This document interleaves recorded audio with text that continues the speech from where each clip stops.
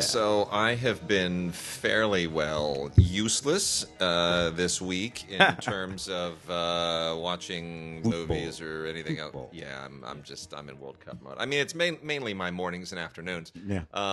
You know this because we were at a screening the other day, and I spent the second half of the screening very quietly watching the England-Belgium game. Yet still completely engrossed in a perfectly awful film. So, believe me, the game was better than that movie. Yeah, it was actually. Although neither team played their big guns, so remains to be seen. I happened to be watching when Argentina was playing the other day, and Maradona did the two fingers, the double bird. I happened to when I was down with our friend Santiago, from Argentina. Sure.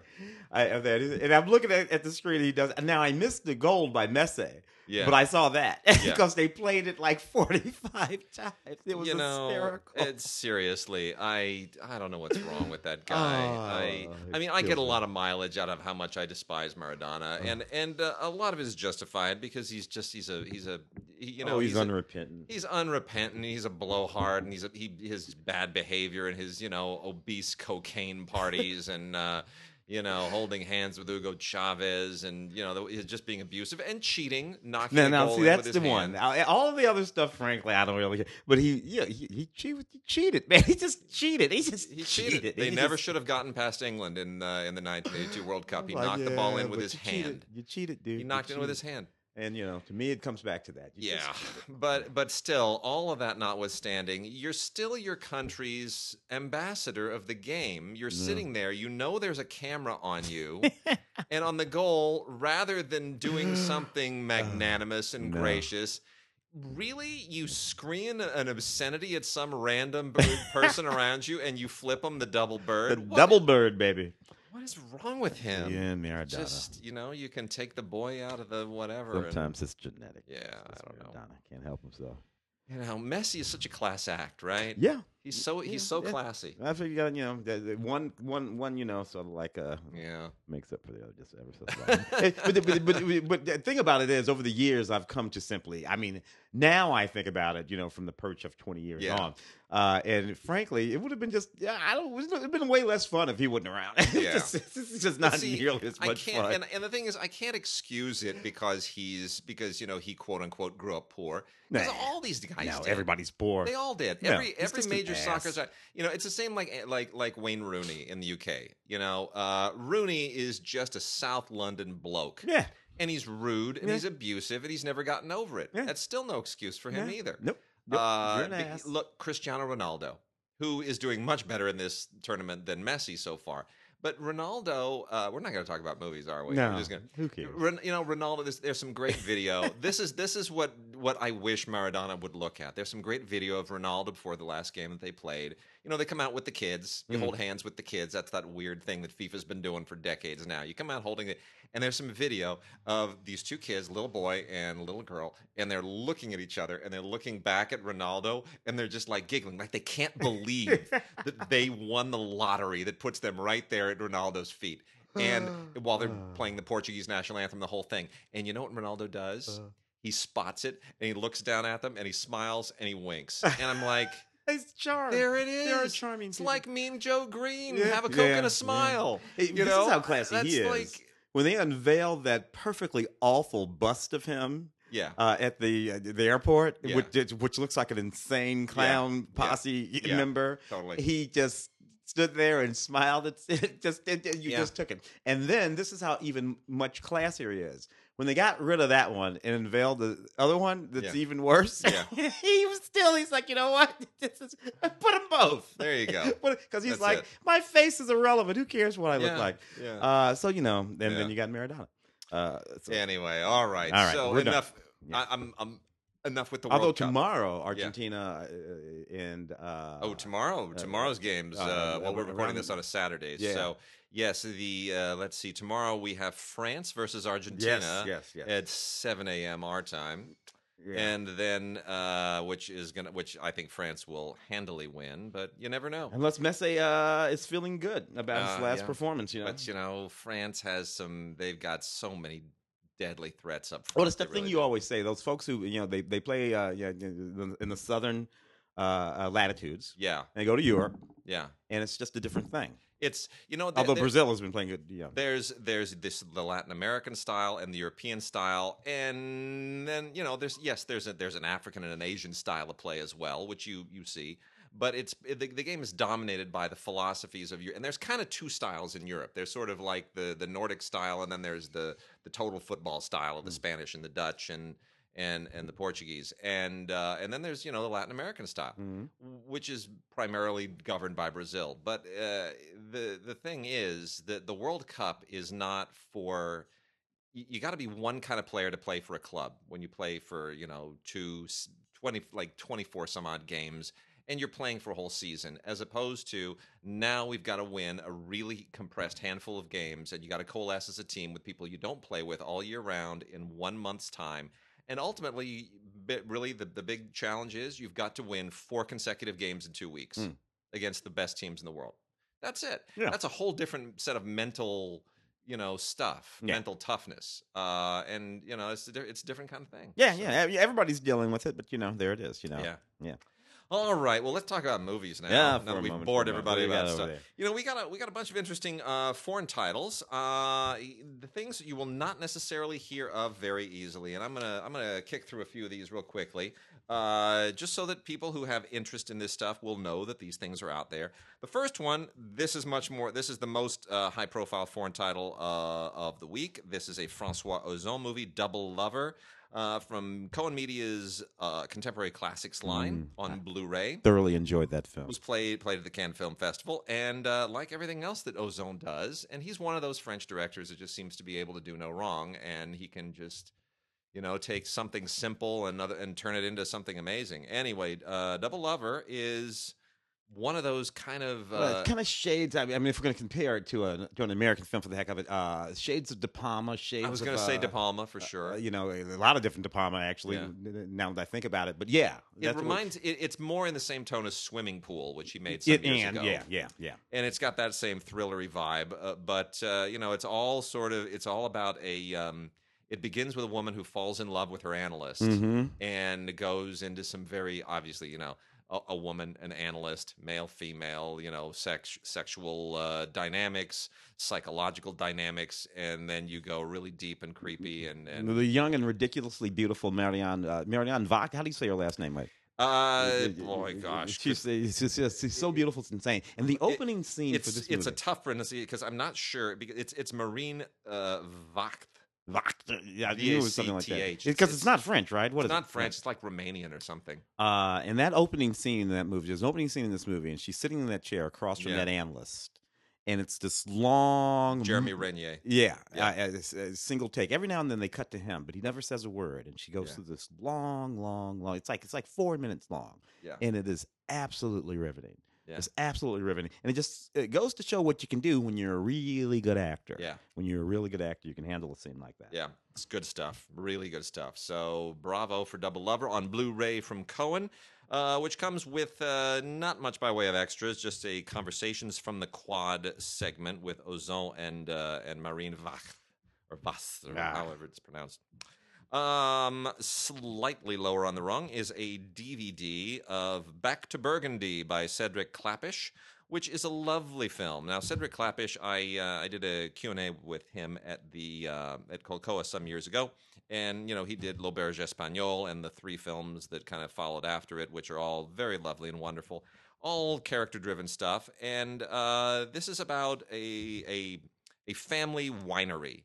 And the 3 siblings, 2 brothers and a sister, who effectively inherit it after their father passes, and all of the things that they have to deal with. They've got to deal with an inheritance tax, and they have to figure out how to pay it, and they've got to figure out how to, do we want to keep it? Do we want to sell it? Do we want to run it? Do we want to lease it? It's all of these things, and you think, wow, that sounds like a whole lot of boring bureaucratic nonsense. And you know what? It's a lovely movie. Yeah, because it's about the people, and it's about this, and it doesn't have to be a winery. It could have been a farm. It could have been an office building. It's about family dealing with the loss of a parent and all of the stuff, all the baggage that now falls into your lap. It's really smart. It's beautifully photographed, and the performances are just perfect. Anna Girardot, Jean-Marc Rouleau, François Civil, Pio Marmaille, just a great cast. Really wonderful. fair amount of extras, mostly behind the scenes stuff. There's a commentary by Clappish, which is lovely, and then 40 minutes of additional scenes, which is not all that it sounds like it is. It's sort of cutting room floor stuff. Shake Jackson was really interesting. There were two. I reviewed this on Film Week, and there were two movies that week that both had recreations in them, and I forget what the other one was, but they were both foreign films that had the other one was like a Chilean film or something that had recreated some part of a Michael Jackson music video without licensing the music. Oh no. So they didn't actually use the music. They just did the dance. And I remember that. remember? Yeah, but the kid who thought who went around. Yeah. Yeah. Well, Shake Jackson is a really kind of an interesting, fascinating, bizarre movie. The whole, I don't even know how to sort of get into the premise of it. The idea is that the character here, the main character, is Khalid, who is he's basically studying to be a Muslim cleric. And he's given up his sort of wild life, his wild younger days, but he still has he has that little spark for Michael Jackson. In his private time, he sort of is visited by the ghost of Michael Jackson, or at least what he imagines it is. And the question is, can you reconcile a very conservative Muslim life with loving to dance to Michael Jackson music? It's kind of fascinating.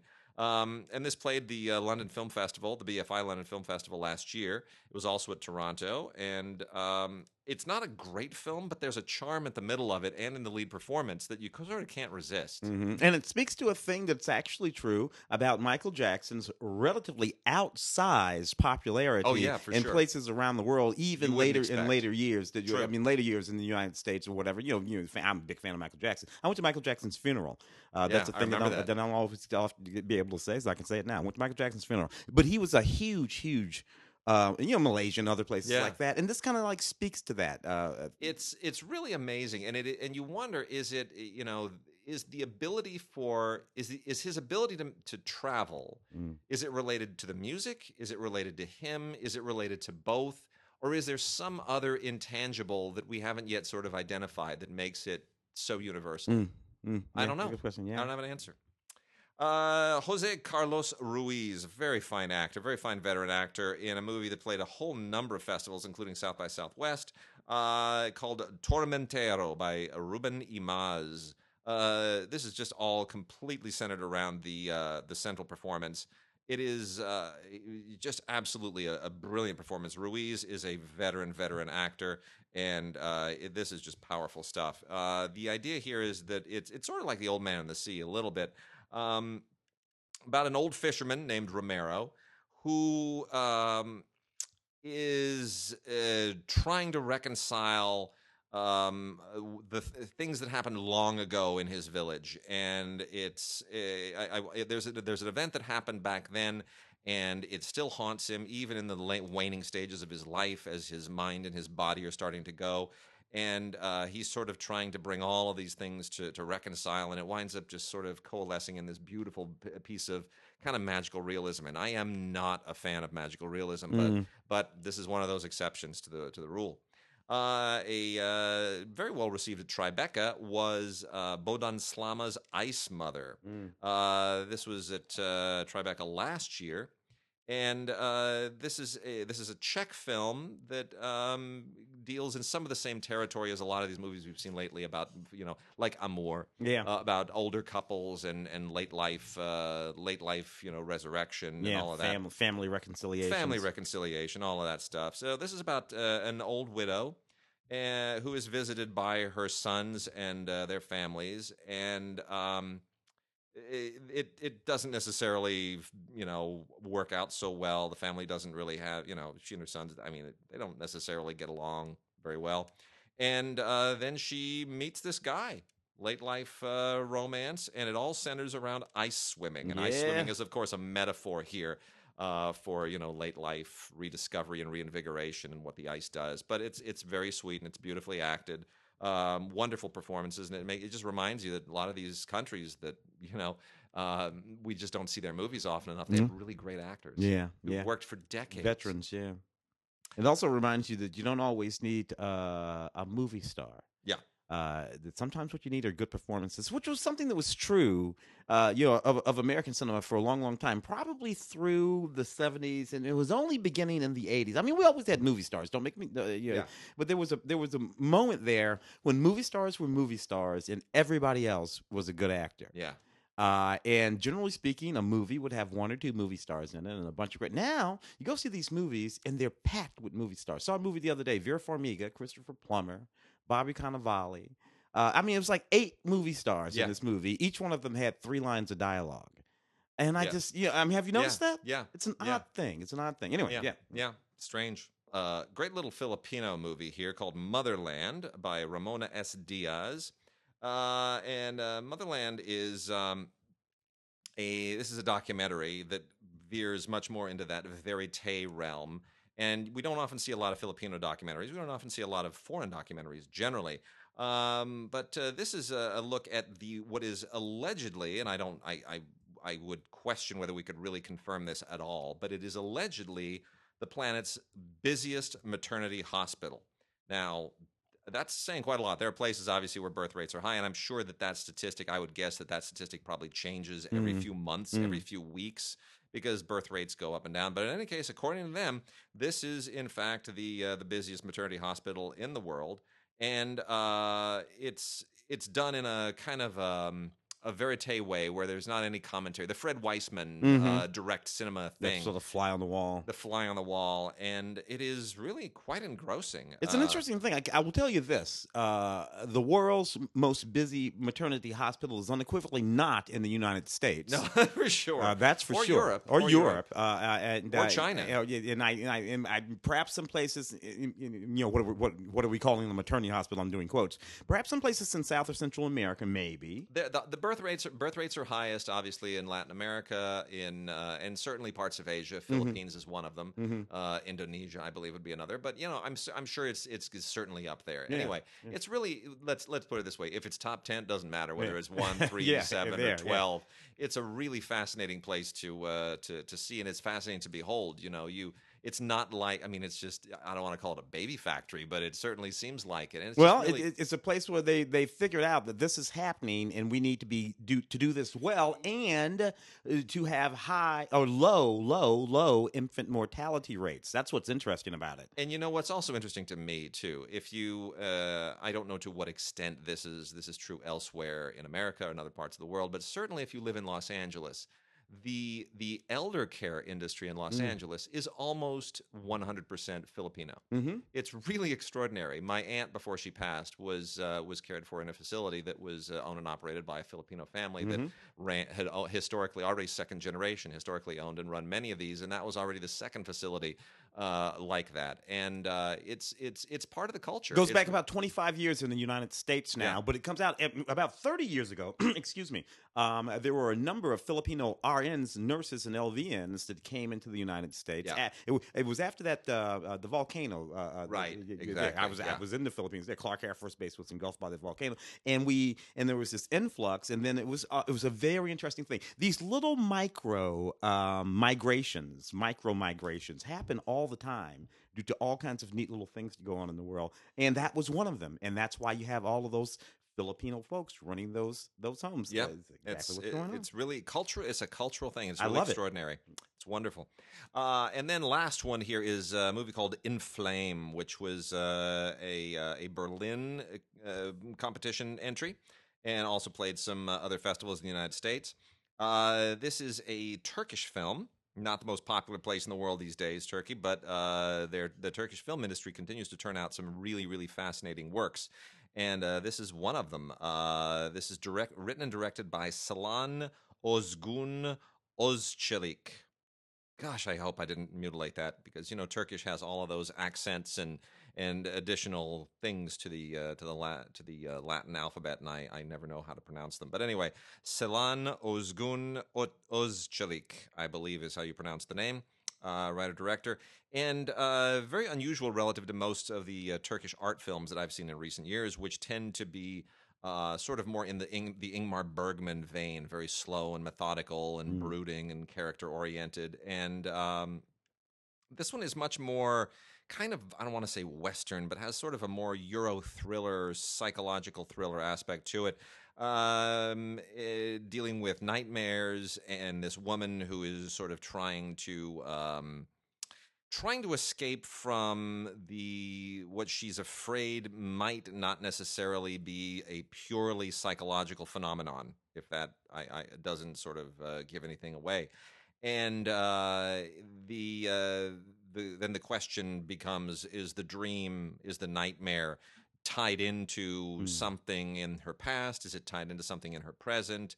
What is the source of this nightmare that she can't get past? So it's really interesting. It's really, really well done, and it's incredibly well paced. It's called Inflame, and it's also a really, really great central performance. Really, really good. So Selan Ozgun Ozcelik. If the filmmaker becomes a huge, giant phenomenon in the world, we will all learn how to pronounce that name much better in the future. One of those moments. Yes. I want to pop over and do a few new movies. New movies, let's do it.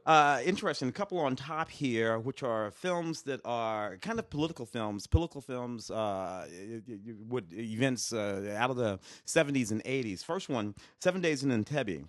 When I think about the events of Entebbe, of course, an airplane was hijacked and taken to Entebbe. Yeah. A airplane full of Jews and Jews and French folks. And taken by a terrorist sect that involved Palestinians and part of a German terrorist sect. Bader Meinhof. Yeah, was And this is a movie about that period. Now, the movie that you're probably thinking about is that movie with Yaphet Kotto. There were two, if you remember. Oh that. Yeah, there were two, and I remember this very well. There were two in the 70s, there was a competition between ABC and NBC, I think it was, and they were racing to see who could get their Entebbe movie on TV first. Because the events of these events and within the actual events and when these movies hit television, I think that one on ABC actually was within the same year. It was. Yeah. And ABC rolled the dice and said, better to be first than good. so they rounded up Martin Sheen and a few other people, and they shot something that is basically a chamber piece television play. It was almost shot like a teleplay on video. No film, straight up 3 camera and cut, right? Some guy in a booth. Yeah. Like they did at old Sidney Lumet style in the 50s. Yeah, I was going to say, it's very 50s. It's very 50s. Very Playhouse 90. Yeah. And they popped that thing out there and they thought, yeah, we made it first. And then 6 or 7 months later, NBC came out with theirs, which had, Yaphet Kotto playing Idi Amin. And was it Lancaster? Who was it? I think it was Lancaster. Anyway, but it was smooth and well done and polished, and that was one I think that got the higher ratings. So who knows? What's interesting is both of them were completely and totally wrong, and wholly from the point of view of the Israelis. What they're trying to do here, and this movie doesn't really work, they're trying to get on the other side of the events, as well as within the point of view of the sort of Israeli Prime Minister, all of these names that we know from back in the day. And try to look at it from both sides. It doesn't really ultimately work as a film, but I did appreciate the undertaking. Daniel Bruhl and Rosamund Pike in the film. 7 Days in Entebbe. Historically an interesting sort of movie to engage in. I wish that they had put something in terms of special features on this DVD. Perhaps some sort of historical documentary or something like that. It would that would have been nice. To sort of round that out, maybe as commentary. Another one from 1982, set in 1982, Beirut, and the film is called Beirut. John Hamm, Rosamund Pike. A fairly intense film written by Tony Gilroy, directed by Brad Anderson. Brad Anderson directed Next Stop Wonderland years ago in Session 9. Made some really neat movies in the late 90s, early 2000s, Brad Anderson. Yeah. And then went on and did a whole lot of television. Next Stop Wonderland is still one of my favorite films. It's so delightful. Yeah, I actually like Session 9. That was pretty intense too. Philip Seymour Hoffman is so good in Next Stop Wonderland too. It was so good. It's really, really neat movie. So he directs this, written by Tony Gilroy. Has that sort of Tony Gilroy pace to it. It's about a guy who used to be a diplomat. Now he's been brought in to negotiate the release of a captured CIA agent. All kinds of things from his past come up. He's made friends with this young Palestinian kid named Kareem, who's sort of mentoring a little bit. He's there with his wife, Rosamund Pike, and it becomes one of those, what is real and who's on whose side, and double cross and triple cross kind of movies. And it's set during that time when the Middle East was simply a frame. I was still in the Air Force back in 1992, and going in and out of Germany and going in and out of Saudi Arabia. And if we think it's intense now, let me tell you, it was pretty damn intense then. This movie captures a lot of that, and I like it quite a lot. It moves pretty fast, kind of like one of the Bourne movies. Tony Gilroy, of course, a writer of most of the Bourne trilogy of films. The bonus features are a little bit sparse, but there are some behind the scenes with Rosamund Pike and the behind the scenes of Burry. But a little historical documentary about these periods. They should think about that. And between Beirut and Entebbe, good on Rosamund Pike for not sort of going full Harrison Ford and saying I want big paydays from now till the end of time. She's taking in good work. Yeah, and serious work anyway. We'll go comedy now. Blockers. I like this. This is the outrageous, unrated bonus content version. It was a pretty crude, rude film to begin with, but I liked it because it was very clever and it was very much about the young ladies and the women. Yeah. This is a movie about these parents, and they have these young women who are their daughters, and they're graduating from high school, and these girls have made a pact to have sex on graduation night or whatever. Now, this is the thing. This is a boy movie. You look at this Porky's, all those kind of movies. The way this movie deals with this is much, much, much different. Yeah. These are young women who are empowered and acting on their own agency. These are young women who know much more about sex than any of their goofy parents. Yeah. Their goofy parents, some of whom got knocked up when they were 16. These kids aren't doing that. And it's the flip side of Superbad. It's the flip side of Superbad, and it's funny, and it's a little outrageous, and it doesn't go exactly where you think it will. And look, I thought this was just about one of the cutest movies I saw last year. All kinds of really neat bonus features on this Blu-ray DVD. Blockers, absolutely outrageous. I can only imagine. This was based on. I'm going to do this one. I'll tell you why in a second. All right. You do this one, and I'll tell you why I'll do that. Okay. One. You want to do the? You do all. I'll no, that's fine. You rock it. I can only imagine with Dennis Quaid, and Dennis Quaid isn't. He's the only name you're going to recognize in this, except for maybe Trace Adkins and J. Michael Finley. I just do not remember that song. I know it was a gigantic hit. It's. I can only imagine is a song that was a huge hit with a particular segment of the population, primarily people who are into country western and all of that. Anyway, this is kind of this is aimed at the faith-based audience, but it's not a faith-based film per se. It is a mainstream film. And it's actually really sweet and old-fashioned and inspiring. It was, about it's the story of the song and the guy had a brutal father who was kind of and how he's trying to reconcile himself with that, and it's it's really uplifting. It's got a good cast and it's sweet and it's old-fashioned and comes with a whole bunch of extras, including deleted scenes and an audio commentary, and it's perfectly fine. So it's a wonderful release from Lionsgate. Comes with Ultraviolet that you can or iTunes. I would even call it a family film. It is about a dad who was kind of mean to his son, and there's not a lot of that these days anymore. And it's nice to have a few of those. And thanks for letting me do this one, man. Okay. This is Trouble Is My Business. I did not know this was going to be in the stacks today. This is the 2-disc. This is the 2-disc Blu-ray of Trouble Is My Business. Let me tell you, this is my homie. I've known this guy almost as long as I've known you. And I did not know that. Tom Conkle is my guy. I've known him almost as long as I know. We worked at UCLA together. We talked about UCLA just this morning. We go back that far. Worked on so many films and comedy things together, Tom and I. And Tom made this really neat movie, Trouble Is My Business. We were always these big noir fans, Tom and I. Even wrote a noir film that Wade was the producer on for quite a while, and it's a neat thing. And Tom decided to make a noir film that was completely steeped in the oeuvre of the noir, and he uses all kinds of CGI and great stuff, and he's in it. Tom's a wonderful actor. You've seen him many times in commercials and on TV shows. He's a great character actor, and he knocked off this movie. It's really, really good. And he packed this DVD with just about everything you'd want to see in it, along with Tom in the movie, the great Vernon Wells and Brittany Powell. Love Brittany. Brittany used to run around a whole bunch of Xena warrior princesses. With a sword, cutting people in half.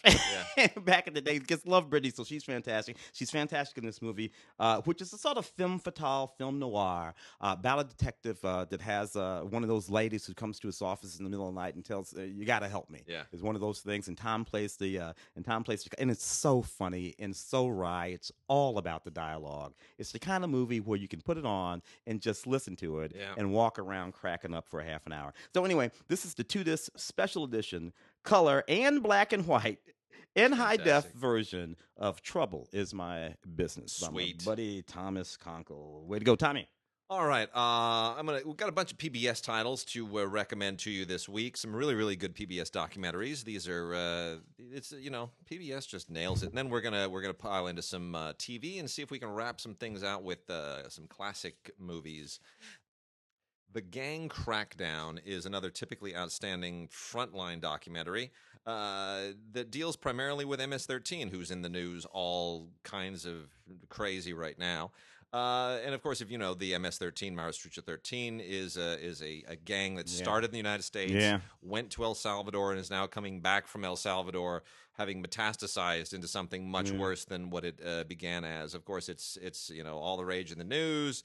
President Trump talks about MS-13, and the people push back, and it's become a bit of a political football. So it's helpful to have a Frontline documentary that separates fact from fiction, hysteria from reality, and really goes into exactly what the history of this is, what their presence in the United States means, what the potential remedies are for how to deal with them, and so forth. Feels like we've been dealing with gang warfare in the U.S. for a long time, and what started as Bloods and Crips has now become MS-13. And this particular strain of, if we remember correctly, gangs in the United States go all the way back to the 30s, 30s and 40s for sure, and that kind of stuff. But of course, what we think about now certainly began, South Central, early 80s, late 70s, early 80s, and all of this happened. It is profoundly ironic that most of those Marastrucha 13, MS-13 were in fact deported from the United States to various different places, particularly El Salvador.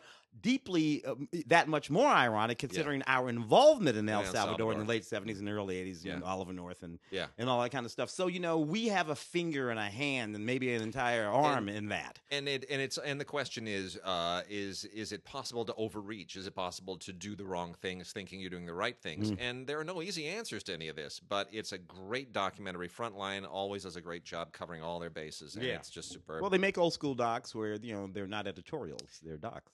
And to wit, another one, Frontline got right out in front like they do, hence the name. Years ago, you did a long form interview. He did, with Harvey. And we've always had interesting conversations. So thus, when all of this went down, you and I were just not all that deeply surprised. That's true. And this Frontline is called Weinstein.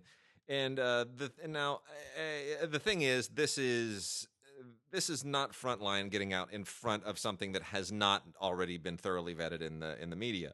We had the New Yorker piece. We had the New York Times piece. We had all the follow-up pieces, including several on our DigiGods site.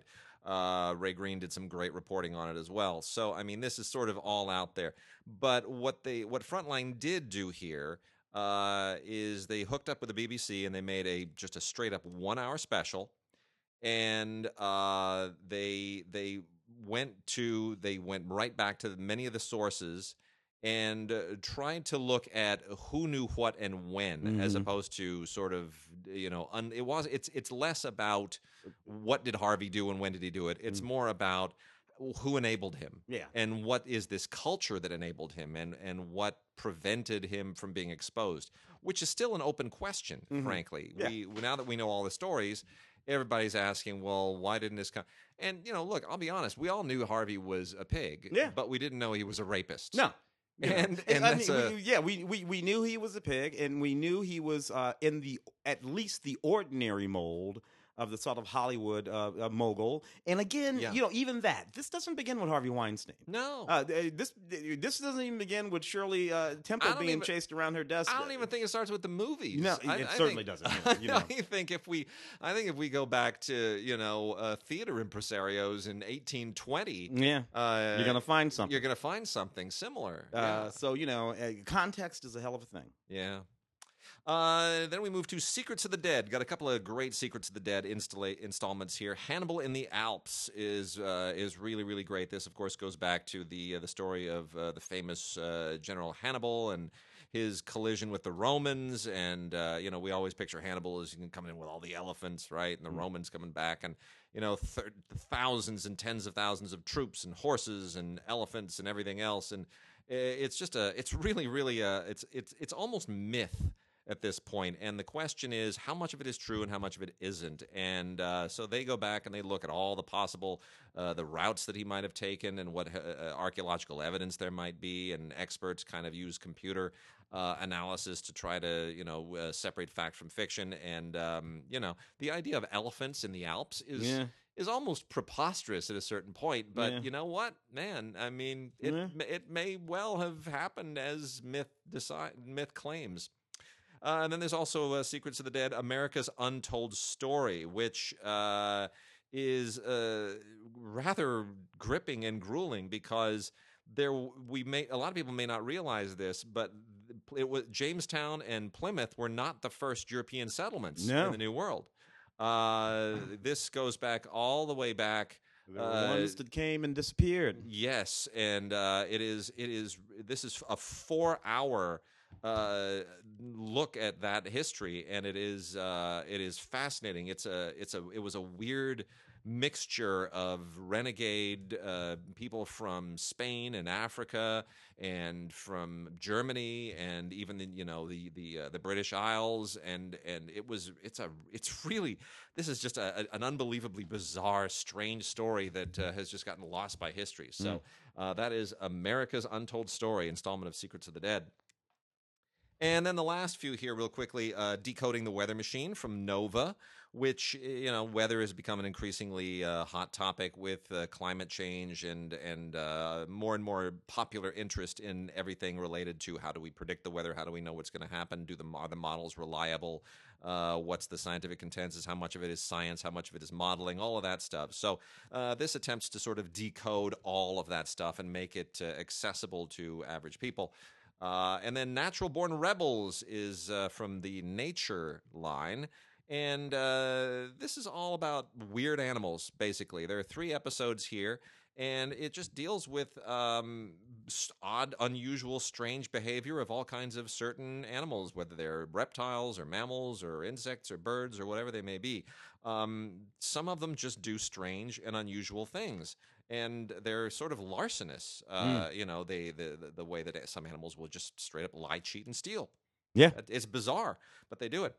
And then very lastly is First Civilizations, War, Religion, Cities, and Trade. This is just a wonderful kind of archaeological / anthropological look at the latest theories that look at how human civilizations developed, how certain civilizations disappeared, how many civilizations subsumed and overcame and absorbed other civilizations, and how cultures have merged and bifurcated. And it's just a wonderful, wonderful overview of how we got from there in the Bronze Age and before to where we are now, and the role that all kinds of things played, whether it's religion, culture, trade, mysticism, all of those things. It's just really great. It's called First Civilizations: War, Religion, Cities, Trade. Absolutely fascinating. I'll throw you a couple of other docs from Discovery.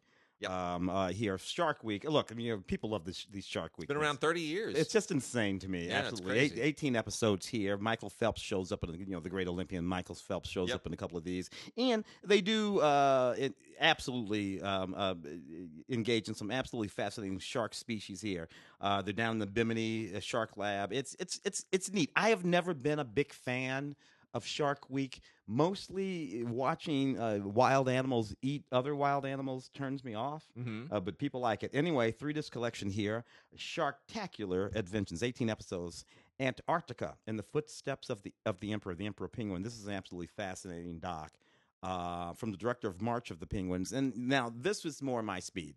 Fewer things get viciously eaten in these wonderful sort of penguin documentaries than in the Shark Week documentary. This is a 2 DVD set, and it's really, really lovely. This is the kind of thing you can put on for the kids and the family and let them watch it, and you'll love it and enjoy it over and over and over again. What series is that from? Oh, that's from MHZ. That's MHZ Choice, not megahertz. We've been told many times they are MHZ. MHZ, do not call them megahertz. And I should have said the other Shark 30 years of Shark Week. The other dropping from Discovery. So that too. The Blu-ray 30th anniversary thing. Yeah. With your other Shark Week spectacular there. Now, shall we go ahead and do a little bit of television? Let's do it. Black Lightning. The Black Lightning, the complete first season. I got to tell you, I like this show. It's a lot of fun. It is. Not exactly what I had in mind when I was thinking that I wanted to see myself a black superhero. Because, you and I were more Luke Cage kind of guys. Yeah, totally. But this is neat. It's sort of an urban set show. It's set around a family. As you work your... I do like this about it. It moves very, very quickly. It does. And doesn't do a whole lot of teasing. Not like The Flash, which is another show that I deeply, deeply love. But The Flash will tease you for 18 episodes. Yeah. Black Lightning moves at a hell of a clip. And before you get to the end of this first season, there's not only Black Lightning, both of his daughters have got superpowers, and they're kicking the snot out of this albino guy. And excuse me. I do like the language in the show, and I like that it's a show sort of like that movie Black Panther that is concerned with the travails and woes of the inner city, and it doesn't have a whole lot of white folks as enemies. Yeah, no, we're taking care of business at home. I like that about this show, which frankly Luke Cage is doing as well. Have you watched season 2? I have not gotten to season 2 because I started.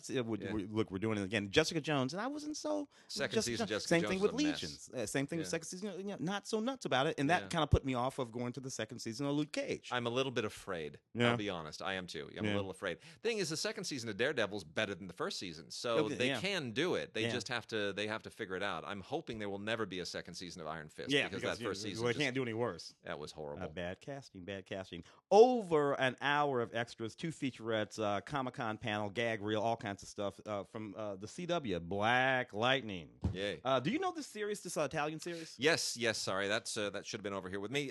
This is episodes 31 and 32 of Detective Montalbano, also from MHZ. This is the really terrific Italian detective series. We've talked about this before.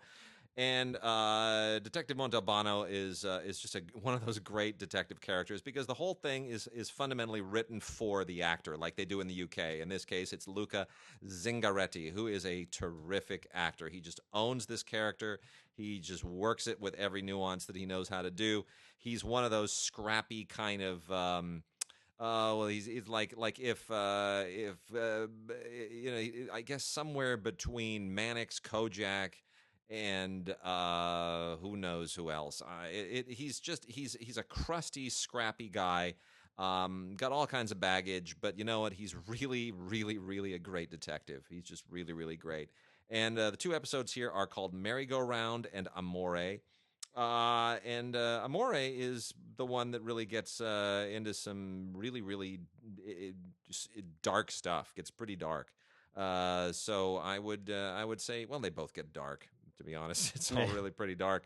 But anyway, Detective Montalbano, episodes 31 and 32. If you haven't seen this show, you got to watch it from MHZ. And now wait, I know because I'm so gonna borrow this. I know. I'm a Doctor Who man. I'm a Doctor Who man, and this is my man of the. I go all the way back with Doctor Who, 1963. You know, Troughton and Hartnell and all that. But I am a Tom Baker man. People who knew me in the 90s walking around with that scarf that I used to wear. That was this guy's fault. Yeah. Tom Baker's Doctor Who. The complete season 1. I absolutely adored this show, particularly adored Tom Baker. Tom Baker was the guy who took Doctor Who from being a sort of crotchety old man whom he had been when Troughton and Hartnell and even Pertwee I played him. He was always kind of this testy, mean old guy who wasn't particularly nice to the young women and the women on the show. You know, because he was just one of those old guys. Tom Baker was the exact opposite. He was jubilant and lots of fun, and he not only trusted in the women on the show, the young women who would be his companion on the show, he counted on them. And he learned from them. Yeah. And plus, he had that mechanical dog. He was the one that introduced us That's to right. K9 on the show, and it was a lot of fun. This is absolutely packed with just about everything a ridiculous fan such as myself would want.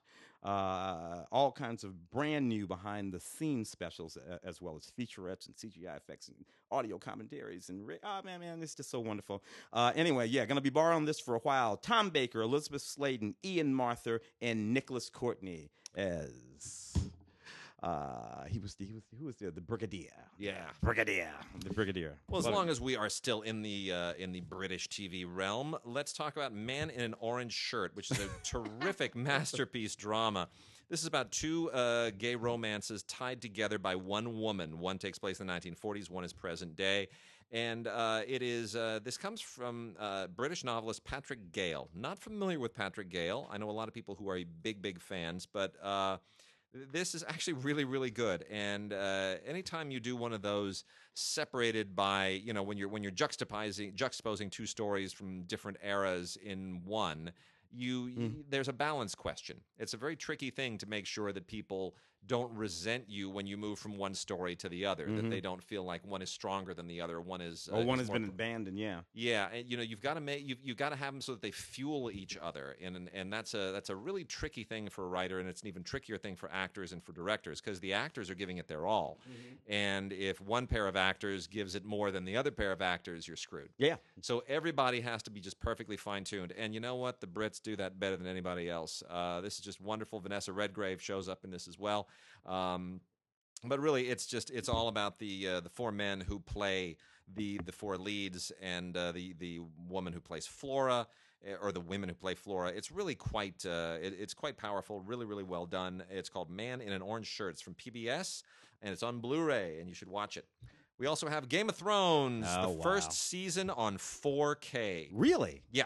The first season. First season. We're on 4K now. So anybody who bought the first season on Blu-ray and thought that they were done, no, you need to double dip, because you know what? They've remastered this sucker on 4K, or else they had it ready to go for 4K. In any case, it's even better. The special effects are improved. The textures, the colors, the richness, the blacks, everything just looks better in 4K. Looks better. Did they give you anything else, though, on that thing? It's got the same bonus features as before, anatomy of an episode, and all the behind-the-scenes stuff and the audio commentaries. There's nothing new here in terms of the bonus features. So it's the same bonus features you're getting. If you're double-dipping on this, you're double-dipping for specifically for what you're getting on the 4K. But, look, Game of Thrones has gotten better as it's gone along. So there's also something to revisiting the first season and realizing where it all began. So it's a good excuse.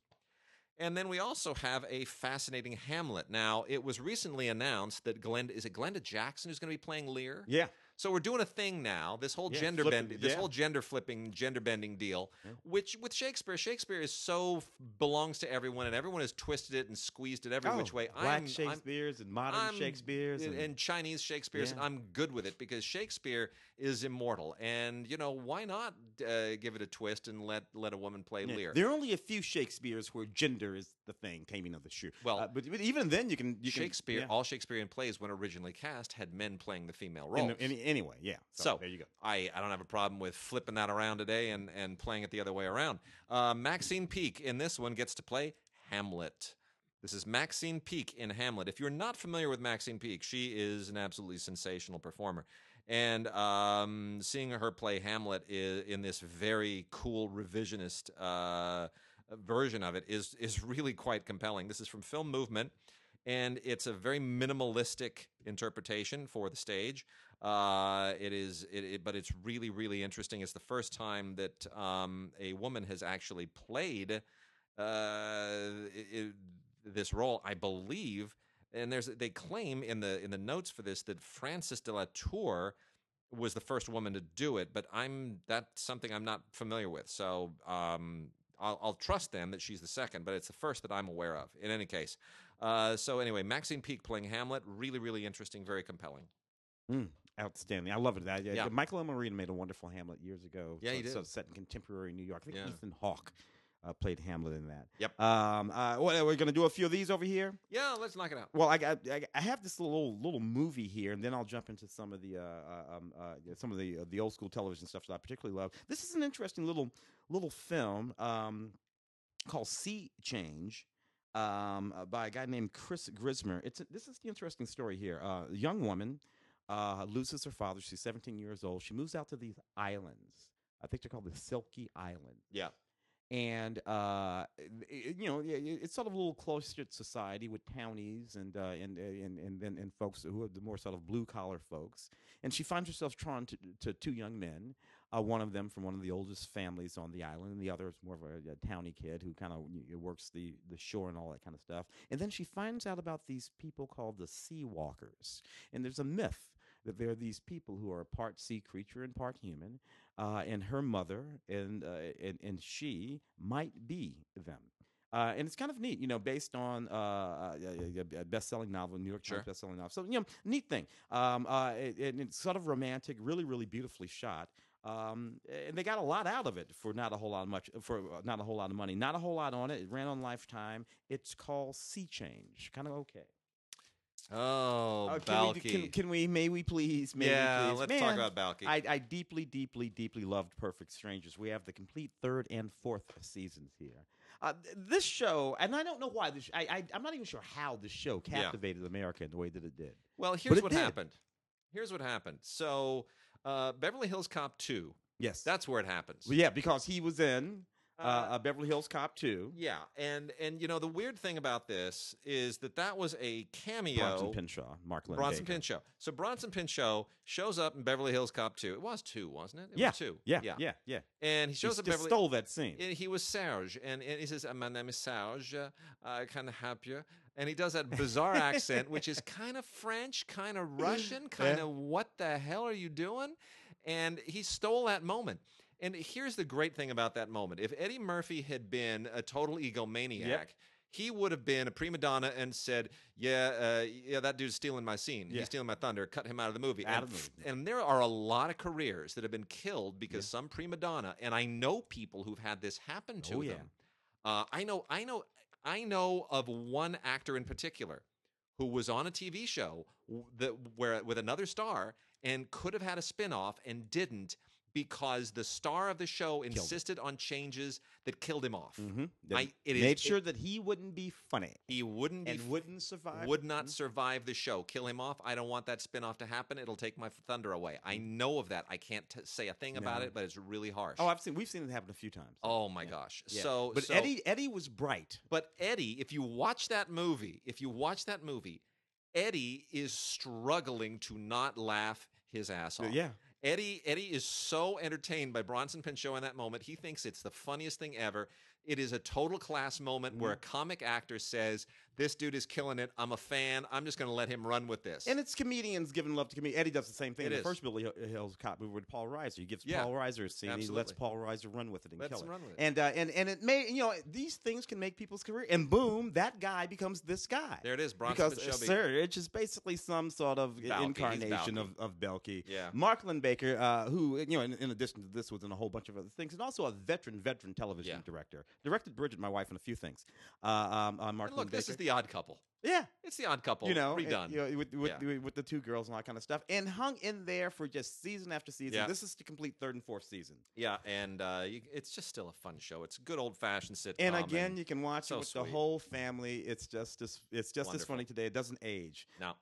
Power from executive producer. It still says here Curtis 50 Cent Jackson. You know what? You probably lose that 50 Cent dog. You let that go. This is the complete 4th season of Power, which is actually this is a neat show. This is sort of like the serious response to Empire, which came on the Fox network, and it was a popular show and people liked it. But it was a big, sort of big and outlandish and sort of crazy. This is a very did the right, serious, dramatic show that Curtis Jackson has put together here. And it's a good show if you're into that kind of thing. It's within the sort of black community, FBI agents, a guy trying to break through the drug community and build himself a new life, but he keeps getting pulled back in. It's what they all are. Yeah, they're all the Godfather. Yeah, true. This is just the Godfather of black people. They are. Godfather of young black people. That's all it is. But hey, you like the Godfather? Everybody does. You'll like Power. Yep. Complete 4th season. We've got some good ones here from Acorn. A couple from Acorn TV. We've got Series 2 of The Heart Guy, which is an Australian show that is really, really charming. Basically, this is kind of sort of an Australian version of Northern Exposure. Ah. Got a guy who's a heart Oh, I love surgeon. that. He's in a basically a rural area, small town called Why Hope, which I think is funny. Why Hope? All is one word. Why hope? Why bother? Anyway, this is less about this isn't really about the heart guy or the doctor. It's just about a small town in Australia where there's a lot of weird, eccentric people. Yeah. And if you've seen anything from P.J. Hogan, if you've primarily seen Muriel's Wedding, it's just that kind of thing. It's it's just odd weird characters little people in this and weird their little relationships. community, it's a little isolated. Like you said, that Northern Exposure thing. They're so fun. They're love all it. so fun. And the other one is Like Unto It, Girlfriends Series 1. Girlfriends is a terrific UK show with Zoe Wanamaker, Phyllis Logan, and Miranda Richardson. Miranda Richardson just keeps absolutely killing it. She's so wonderful. She's a great dramatic actress. She's a great comedic actress, especially if you've seen her on Blackadder. You know that she can absolutely light it up and just help you bust a gut. So this is basically an older girls thing. 3 women who are getting on in life, and they get together and try to support themselves in all of their late life madness and all the instability that arrives at a point in life when you're hoping that you have it all locked down and husband and kids and everything is supposed to be on cruise control, and it's not. It's not. So, and there's some great twists and turns and things here that go in interesting directions. It's a really, really interesting show. It's called Girlfriends. This is Series 1, and I can't wait for Series 2. And then the last 2 here, The Best of Agatha Christie, Volumes 3 and 4 from Acorn, which includes stuff that has been released previously, but in box sets. It's nice to have these things contained. What we get here are basically all Poirot and Miss Marple, and it's all these things mixed together. Partners in Crime, The Secret Adversary, Ordeal by Innocence, The Hollow, The Mysterious Affair at Styles, Dead Man's Folly, which is absolutely great because it also has Zoe Wanamaker in it. And The Mirror Cracked from Side to Side, otherwise just known as The Mirror Cracked. In this one, it's the Julia McKenzie version of playing Miss Marple, and then a Caribbean mystery. So it's all really, really good. Great mysteries, all beautifully done. Originally aired on BBC. And I'll grab this one right here. I really like this a lot. Hostages, Season 1. This is made in Israel. It's an Israeli film shot all around Jerusalem. I love the premise of this film. It's very sharp. It's really more of a movie premise than a television show premise, but I like it anyway. So, a very important surgeon who is the kind of surgeon of which there is only one that can perform a particular procedure. And she must perform this procedure on the PM the next day, the Prime Minister. Goes home to find that her entire family has been kidnapped. And the idea, of course, is for that person to assassinate the Prime Minister. That's a really, really good plot. A little too good if you think about it. Yeah. Frankly. I hope the CIA is listening to this to this podcast. Check that out. Make sure nobody does that. Anyway, it's surprising though that it's a television series as opposed to a movie plot, and they sort of managed to work it out over that period of time. Very well acted. 2-disc set, 10 episodes. Check it out. It's a very, very intense little television series, dramatic television series there. Matthew Fox did a television series called Haunted back in 2002, which is sort of interesting. It's about a cop who has a near-death experience. Cop turned private eye anyway, and now he can communicate with the dead. It's one of those kind of television series, short-lived thing, but it was pretty cool. Young Matthew Fox before he went on to do Lost and this, that, and the other thing. I think he was on Party of Five too. This is probably after Party of Five, but before Lost. That's when he was doing this. You got a few behind-the-scenes thing here, along with the few episodes that they did. Looks like they did about 6 episodes. Yeah, cool. Of that show. The Pink Panther cartoon collection. Blake Edwards, The Pink Panther cartoon collection. Man. This is Volume 2. Volume 2, audio commentaries, all kinds of wonderful stuff on here. Really, there's almost nothing to say about this. Either you grew up watching and loving the Pink Panther cartoon collection, or you didn't. If you didn't, get caught up. It's if you have all the movies on Blu-ray, you need to start collecting all the shorts on Blu-ray, just so you have your complete Pink Panther collection. Because previously there was just a great big DVD box set with a nice padded cover and a lot of extras in it. And if you just want to get rid of that thing and have everything consolidated, you don't want all the additional foofy junk. yeah, that's what you want to do. All right, we're going to wrap out now with some classic movies. And we have a giveaway because this is Tom Cruise week. Because Tom Cruise is I got that coming up. You going to see that? You better believe I'm going to go see it. You kidding me? I love the Mission Impossible movies. I mean, there are a couple that are a little wonky, but otherwise, I thoroughly enjoy it. They've gotten stronger. They have. Isn't it amazing? That last one was very, very strong. I thought after Mission Impossible 3, which JJ, look, I love you, JJ, but it wasn't great. I thought it was kind of dead. And then instead of doing 4, they just switched up the names, and they kind of. And look, even when you get into stuff like.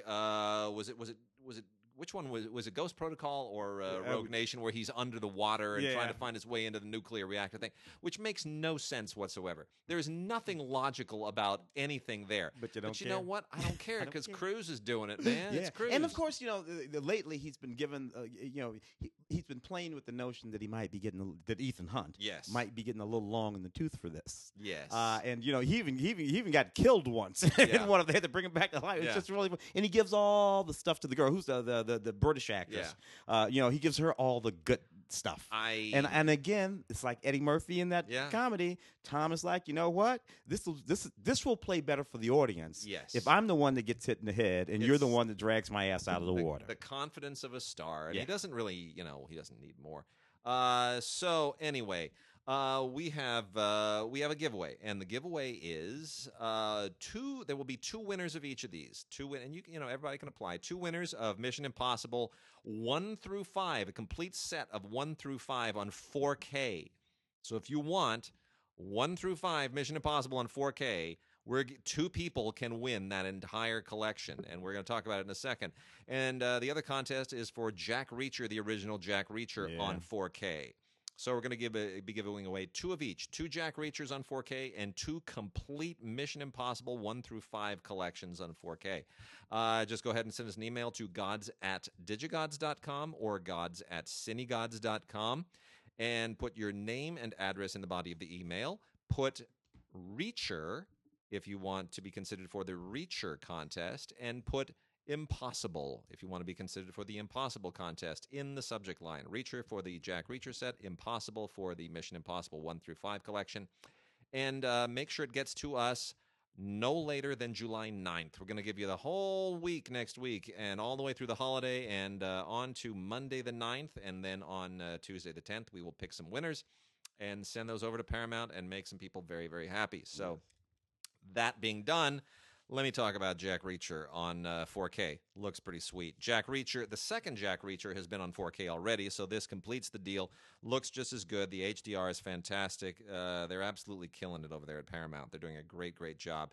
I like both Jack Reacher films. I think I might like the first one best.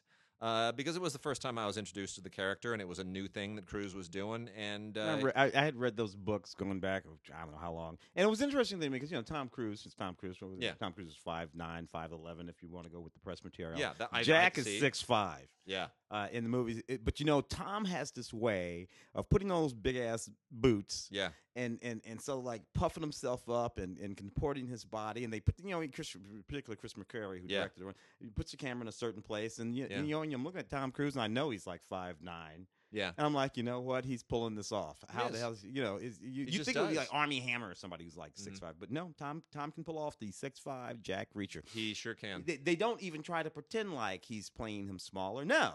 I'm just going to play him like he's 6'5". He just rises. He does what movie stars do, which is he fills the frame. Yeah. He rises to the occasion of the role, and he just does a great job. You and I, before the show, we were talking about how that whole generation of British actors, Richard Harris and Peter O'Toole and Alan Bates, right? All those guys, all those hard-drinking blokes from that generation. There's something they could put some lights on them and point a camera at them, and they just own that moment. They weren't fill the traditionally handsome. Nope. Not traditionally handsome. Not Rock Hudson or whatever. No. Whoever Tony Curtis. No, they were rugged. Guys, they were rugged. They had these faces, real faces. And in later years, beat up real faces. Yeah. But you know what? I could look at them all day. Some hard drinking real faces. Yeah. And then, of course, the Mission Impossible films are now all on 4K as well, and somebody is going to be very happy when they get all 5 of these.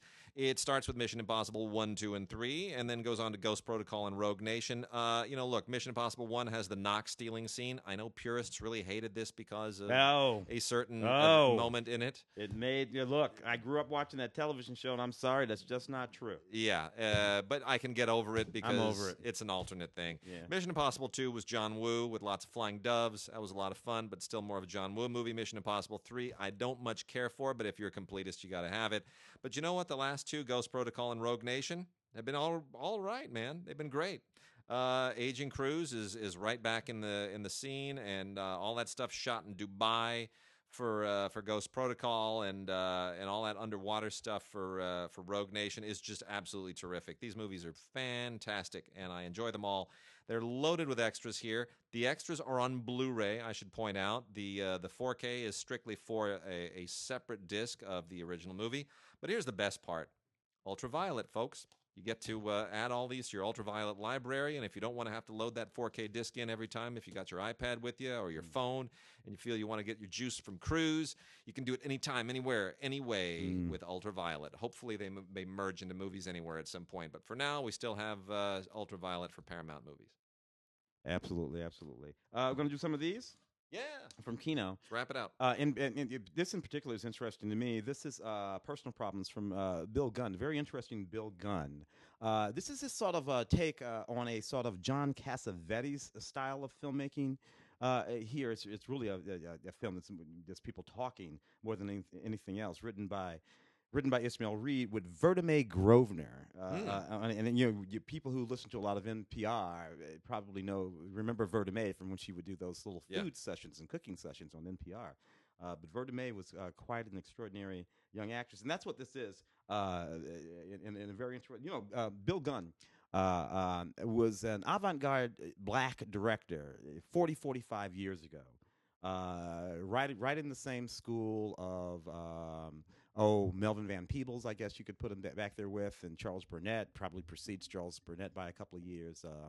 Really, really interesting stuff from him. This is full of all kinds of astounding special features. And a wonderful, wonderful music. 1973, of course. Bill Gunn, also the wonderful horror film Ganja and Hess, and all. So really, really great stuff. So if you're into this kind of stuff, you definitely want to check that out. Then we have Prefontaine, Jared Leto, Prefontaine, one of the wonderful early movies. There were a couple of these. Do I get to tell my Robert Town story again? Oh, please do. Yeah, I'm telling every single time. Directed by Steve James, by the way. Steve James is a wonderful documentarian. Hoop Dreams. This was the first of the Steve Prefontaine movies that I saw, and Steve James does an interesting thing here. Arlie Ermey of Full Metal Jacket plays the Donald Sutherland part from Beyond Limits, which is the Robert Town film. Right. And, the guy, what's his name? The coach who founded Nike. Yeah. So, and that was the first one I saw, and which is done in kind of a Red style, right? So there's a lot of fake documentary interview, direct address stuff to break it up. So it feels a little bit docudrama-like. Kind of Haskell Wexler-y. Yeah, and I love it. I really enjoyed this. I thought he nailed it. I thought he captured that kind of psychotic obsessiveness of Prefontaine, which apparently is not really the real guy. And that's why when the publicist told Robert Town, I was going to interview Robert Town for the thing, Wade liked the other one better. Which, it just ratted you out. Just ratted me out, and Town was like, "Oh, I'll show him." So I got there, and he wanted me to see that Billy Crudup really captured the real Steve Prefontaine. So there I am in Robert Town's house with the his Christmas tree all lit up, and I didn't even get to interview him for 20 minutes because he just loaded the VCR up with tape and was showing me that's the real Steve Prefontaine, and that's Billy Crudup. That's Steve. That's Billy. That's Steve. That's Billy. That's Steve. Can't tell them apart, can you? Can't tell them apart. I'm like, no, I can't. You're right. Your movie's better. Can we have an interview now? Yeah, would you leave me alone? Leave me alone. Stop picking on me. It was so unbelievable. That's great. Anyway, I still like this film. This is a great film. Audio commentary from Steve James, so that's the most important thing that's on here. Great movie. Young Jared Leto doing his thing, man. Yeah, and this was kind of the first big movie that he was a part of, actually. I mean, this is what really put. Isn't it weird now that Jared Leto has an Oscar, but Billy Crudup still doesn't? Yeah, Without Limits. Yeah, Without Limits. Sorry, Without Limits, yeah, Without yeah, Limits, but isn't it weird that Yeah. Jared Leto has Oscar and Billy Crystal? Yeah. But without, it's dude. Without So Limits. it's just I don't know. It's weird. Man, Between the two I of them, just to be screwed up. honest, I like that one better. I screwed up the title, and Robert Towns he's going to send a hitman after me, man, I swear. It's okay, Robert. Without Limits, just relax. You know what's going to happen? I'm gonna turn around one day, and it's going to be Polanski. He's going to pull a knife on me, just like in China. What's funny is, dude, that was 20 years ago. Without Limits is 98. What year? What year was that one? I think this was 97. 97. 97. So that one, yeah. It's like the Entebbe movies. Yeah. This was the first one out of it. Right? And then we've got 3 from the Warner Archive collection, 2 DVD-Rs, and then 1 on Blu-ray. The one on Blu-ray, you gotta get this. It's Designing Woman with Gregory Peck and Lauren Bacall. It's on Blu-ray. It is just absolutely wonderful. Another classic film produced by Dori Shari and directed by the great Vincent Minnelli. This is an absolutely delightful classic from 1957. You gotta get it. There are just certain movies, certain classic movies you have to have if they're on Blu-ray, and this is one of them. It's just an absolutely wonderful, wonderful look at a certain cosmopolitan melodramatic milieu from the 1950s. If you've watched Mad Men, if you know that whole world, it's basically it's about a sports writer and his fashion designer wife, and it's melodramatic, but it's so classic Hollywood. It's so beautifully done, and all the supporting parts are so fantastic. Especially, Dolores Gray is great. Chuck Connors is in this. Mickey Shaughnessy. It's just this is classic. It's just you just sit there and you just soak in all of the classic Hollywoodness of this thing. How well directed it is, how beautifully photographed it is. It's just superb. And there's even a little documentary on this in the special features. It's really, really cool, and it's just Hollywood, man. The other 2, the straight-up DVD-Rs, are older movies. One is A Modern Hero with Richard Barthelmess. This is from 1934. This is technically a pre-code film, but there's nothing necessarily pre-code-ish about it. It's directed by G.W. Pabst, one of the great silent German directors who came over from the German Expressionist era and continue to do really, really good work. And Richard Barthelmess is really terrific in this. It's a wonderful period epic done in the 1930s style, so it's very kind of constrained in studio. You can tell that the sound constraints are sort of not great for the overall filmmaking, but Pabst makes the best of it, and it's worth watching just because it is Pabst. The other one is an old Robert Z. Leonard movie from 1943 called The Man from Down Under, and this was an MGM film originally, and you watch this basically because you just want to watch Charles Laughton be absolutely amazing. This takes place between World War I and World War II, and it's about this amazing guy named Jocko who adopts a couple of kids and raises them. And you're watching this essentially for the tearjerker aspect of it, for the wonderful, wonderful acting of Charles Laughton, who is just beyond compare. Donna Reed is in this as well, really great supporting cast. But Charles Laughton is he's beyond compare. And where it goes at the end, it's one of those wonderful melodramatic movies from the 1940s. It fires on all cylinders. It's great. Man from Down Under, Charles Laughton. I should have mentioned this one back when we were talking about those other 2 running movies, but I actually remember watching this movie in 1979 on television. This was Michael Mann's first. It was a television movie, but it was a feature-length film. Yeah. The Jericho Mile. Peter Strauss in this film. And the thing that I loved about this film is that it is in fact an original story. But this film was done in Michael Mann's that almost documentary style that he was doing. Right up next. I think he did Thief next, and then next thing you know, it's Miami Vice and all that stuff that he was doing down there. And this is such a neat story. It was about this guy who was serving a life sentence in Folsom for killing his own father, Peter Strauss, playing the character. And all he did was just run. He just run. And then the prison officials they started timing. They figured this dude's from the break the 4-minute mile. And they started lobbying him to the Olympics, and he starts training for the Olympics, and it's a really intense and powerful movie. And it's an original story. It's not based on a true story, but it has to sort of same way. Now, this movie, this movie. Richard Lawson, and I got to tell you, for black folks, Richard Lawson was the equivalent of like Sidney Poitier or whoever on on television, all that kind of stuff back in the day. A handsome young black actor back in this movie. Roger E. Mosley, of course, we're going to be in love TC. And Brian Dennehy is in this movie. Ed Lauder is in this movie. Beverly Todd is in this movie. Miguel Pinheiro is in this movie. Miguel, that's a lot of great character actors talent.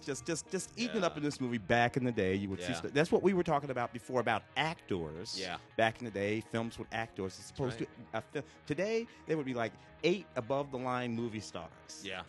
In those characters. Back in the day, it was these wonderful actors. Anyway, this is a really neat movie too. Audio commentary from film historian Lee Gambon on it, and it's an HD restoration from the original camera negative. It was a television movie, so it has that. It's 1 through 3, but it's great. And check it out. Fantastic. Yeah. All right, that does it for us this week. Keep watching World Cup if you're a soccer fan. Otherwise, watch some of the stuff we recommended, and we'll be back next week. I really am boring, Doctor Who.